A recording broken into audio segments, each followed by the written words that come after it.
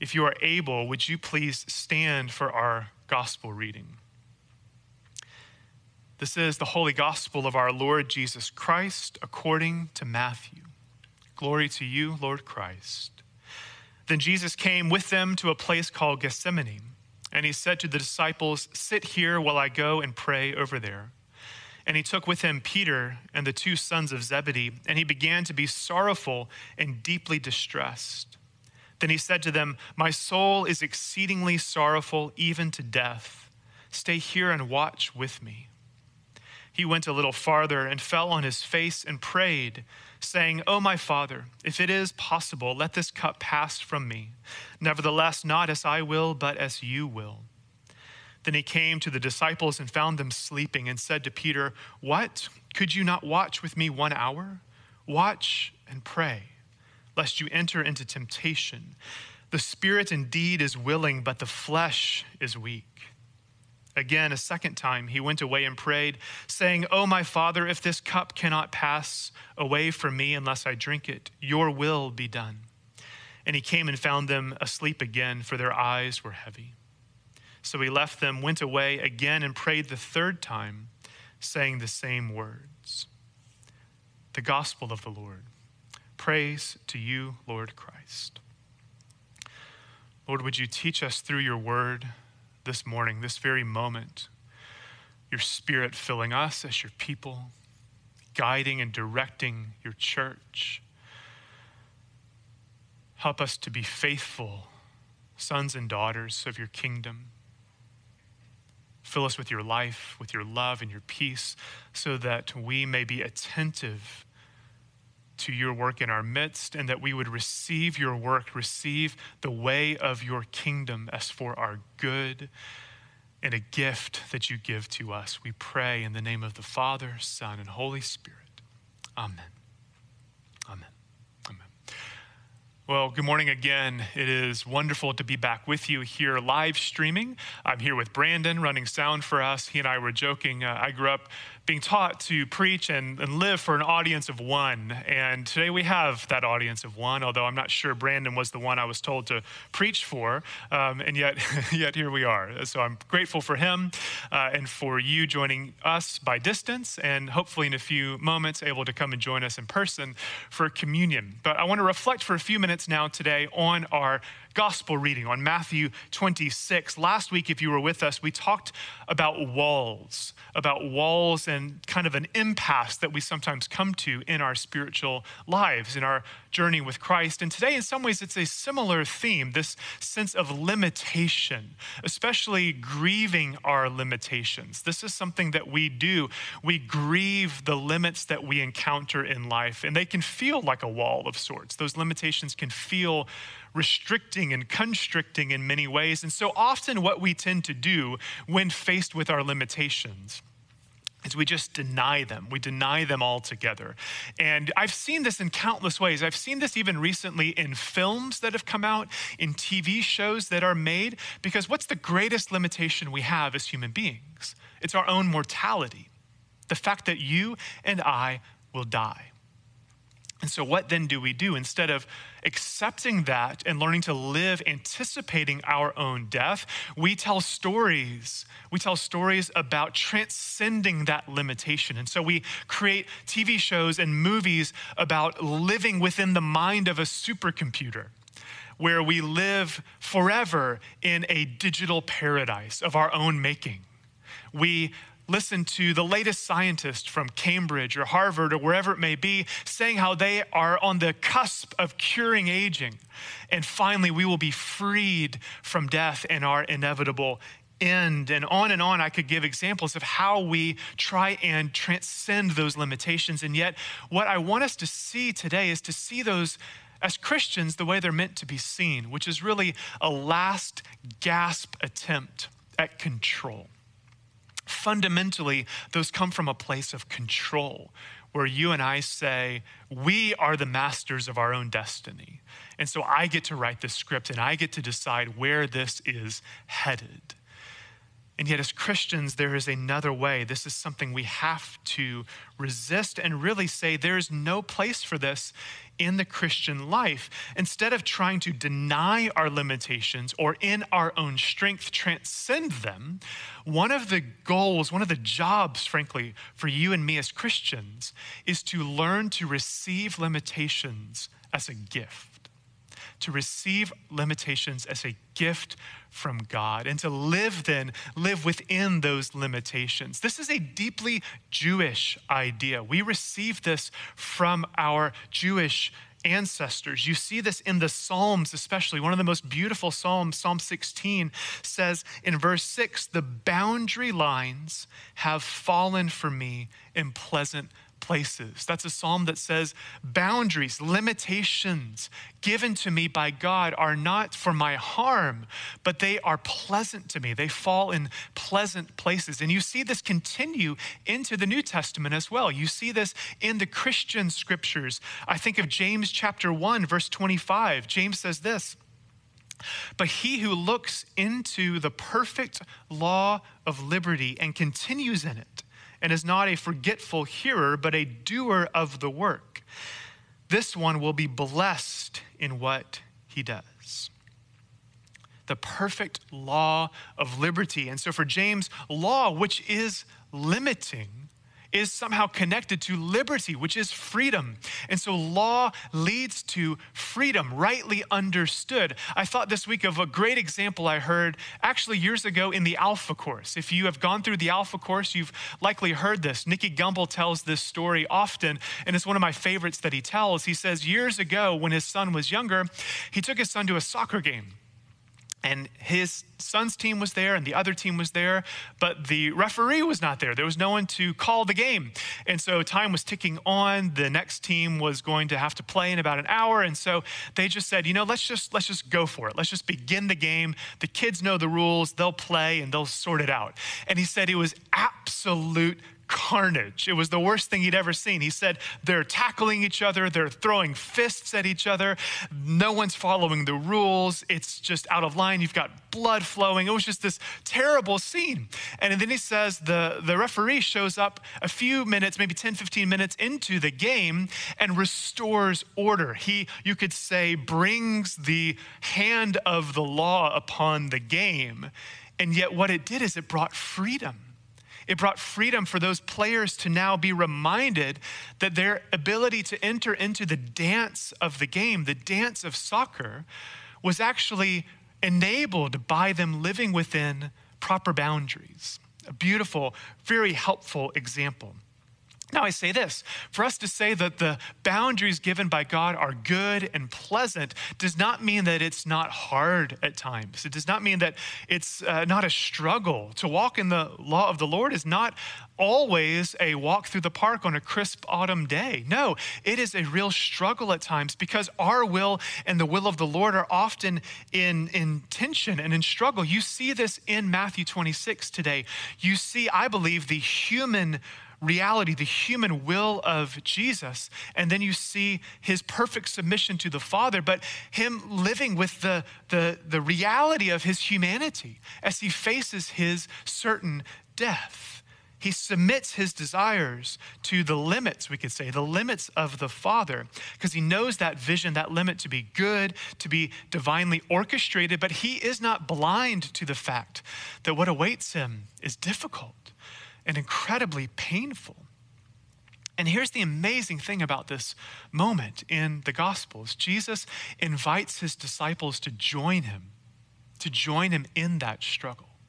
And I believe in a similar way, he's inviting you and me today as well, to join him in that place of struggle, to, as he says, to come and to watch and to pray. It's a powerful phrase that I want us to sit with for a few minutes, to watch and to pray. If you've been tracking along with our study of emotionally healthy spirituality, Pete Scazzero in this week's reading says this. He says, the true spiritual life is not an escape from reality. It's not an escape from reality, but an absolute commitment to it. an absolute commitment to reality. And so we are invited to watch and to pray with Jesus, fully rooted in the reality that you and I find ourselves in. And so the challenge I think that Scazzero gives us, especially with this passage in mind, is for you and me to pay attention. Pay attention to your limitations, to where you're feeling limitations and how they might be inviting you into the way of the Lord, or how they might be a source of struggle, a struggle that if you give into that temptation will actually take you out of the Lord's will, take you out of that good and pleasant boundary that he invites you into. And so Scazzero gives us a handful of examples. The first and maybe the most obvious one he points us to is our physical limitations, our bodily limitations. And we can feel this in the simple fact that you and I age. We feel those limitations as we're aging. I'm in my mid-30s. Which is the season of life that John Mulaney calls moist. I'm not old, but I'm not young. I'm just moist. That's what he says. And so you're kind of in this prime of your decline, as other friends have called it. And so I'm young enough to feel as though I haven't actually aged, where I can remember 10, 15 years ago and feel as though I'm just as young as I was then. And yet I'll have these little moments in life where I'm bitterly reminded that that's simply not true. A few weeks ago, my daughter got rollerblades, and I used to love rollerblading. I grew up on the Mighty Ducks, which is now the second time in a sermon at the North Side I've mentioned the Mighty Ducks, which is too many, and yet here we are. And I grew up loving that, loving roller hockey, and played street hockey, for countless hours as a child. And so when my daughter got rollerblades, I thought, I can still do this. And so I put them on a few weeks ago in our front driveway, and the fear of God fell upon me. It took everything I had in me to not break an arm or shatter my hip or all sorts of horrible things that might have happened to me, because I've lost all sense of balance. It's a long way down from up here down to the ground. And so was just terrified by the whole prospect, pulled them off as quick as I could. It was a humbling moment where I realized I am simply not as young as I used to be. That was my body speaking to me, giving me a limitation, telling me, you cannot do what you thought you could do or what you once were able to do. And yet, the bodily reality of our existence cannot be ignored. And it's also for our good. It's an invitation, even as we age, even as our capacities diminish.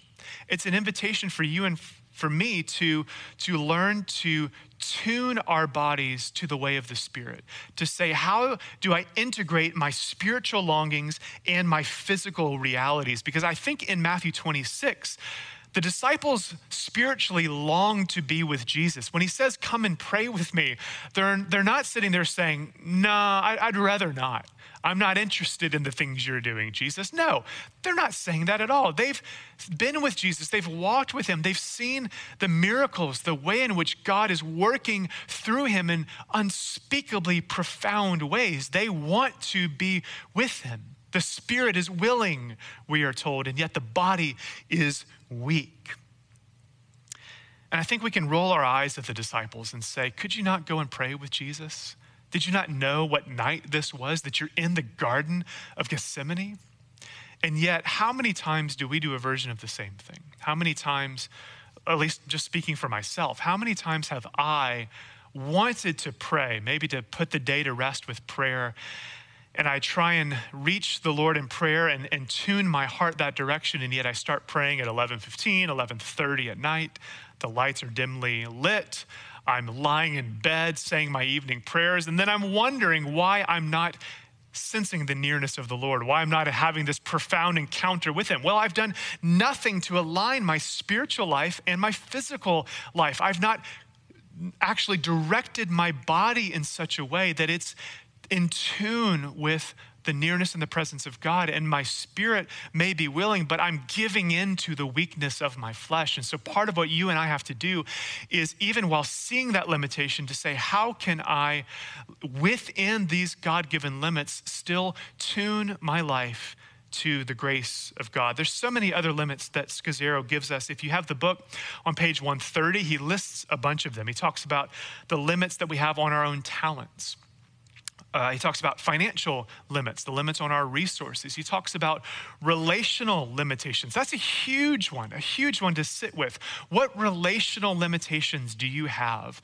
placed on you? I'm a married man, and so that means for me, I have relational limits placed upon me. I am not free to relate to any and every woman the way that I choose. I have very real limitations relationally, and those aren't placed upon me. It's not like a ball and chain. I hate that phrase.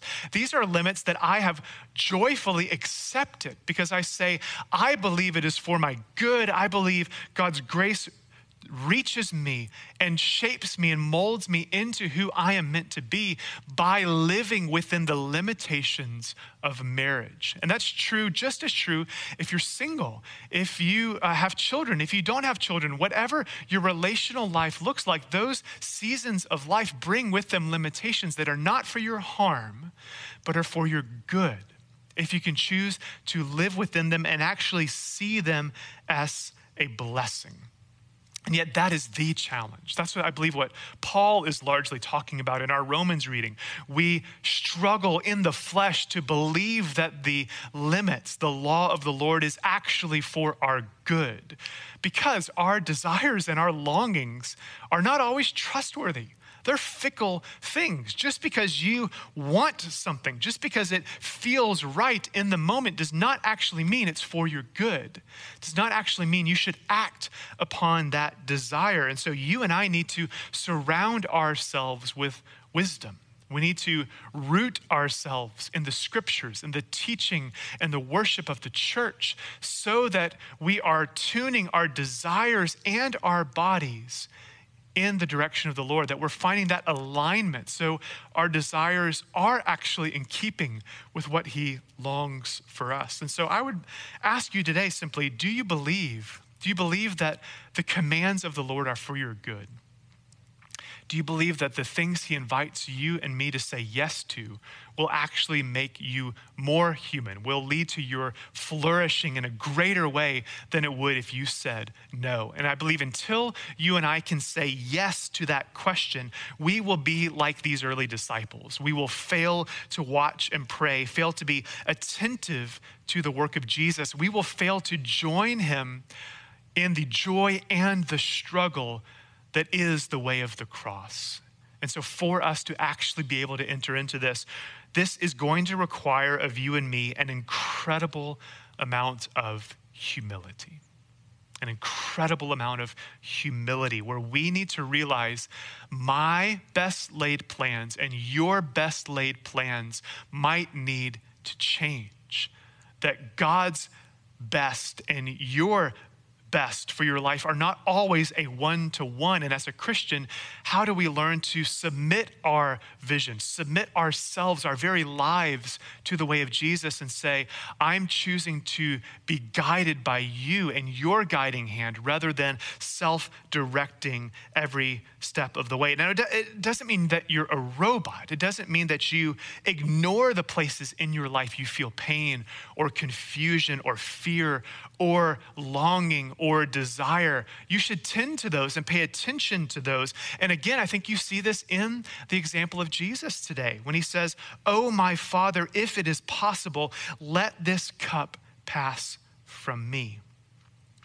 And yet, at the same time, he gives us words that you and I need to keep close to heart, words that we should pray day in and day out. He says, "Not as I will, but as you will." Not as I will, but as you will.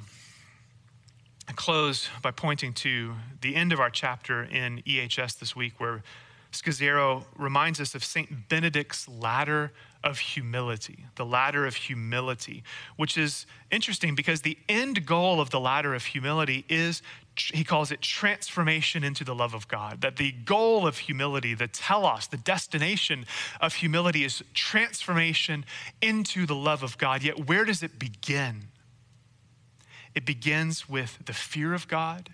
It begins with doing his will, submitting ours to his. And then interestingly, the very next step in this ladder of humility is submission to the direction of others. And so as one kind of practical note, think on that final point today. What does it mean to submit your life to the direction of others? Maybe healthy spiritual direction is a form of limitation that is a gift, not constricting in a negative way, but is a gift from God that you and I are meant to receive. I would say be very, very wary of any form of self-guided, self-directed faith.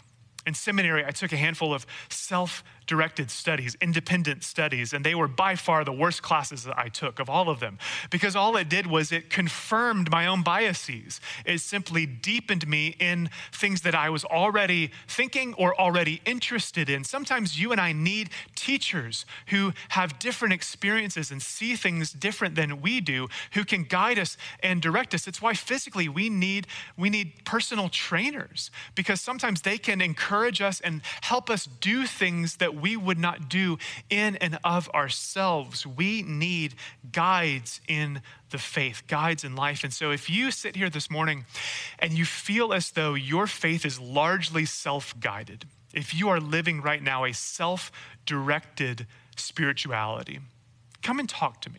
Come and talk to me, shoot me an email this week, and let's make a plan. Let's together make a plan on how you can move from a self-guided faith into the healthy embrace of limits, the gift of living life with others within the healthy boundaries that our Lord offers to us.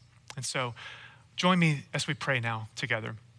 Father, may that be true of us this week. Would we see your way, that the law of the Lord would be for our good, that we would delight in it, that we would celebrate the invitation before us to walk in your ways and to delight in your will. And so give us the courage and the strength to do so this week, where we feel lost, where we feel misdirected, where we feel alone and isolated. Help us to reach out for help and to put a hand up and say, I need someone to come alongside me and walk with me. And together, Father, we as your people long to journey evermore into your love and the life of your kingdom. We pray through Christ our Lord. Amen. Amen.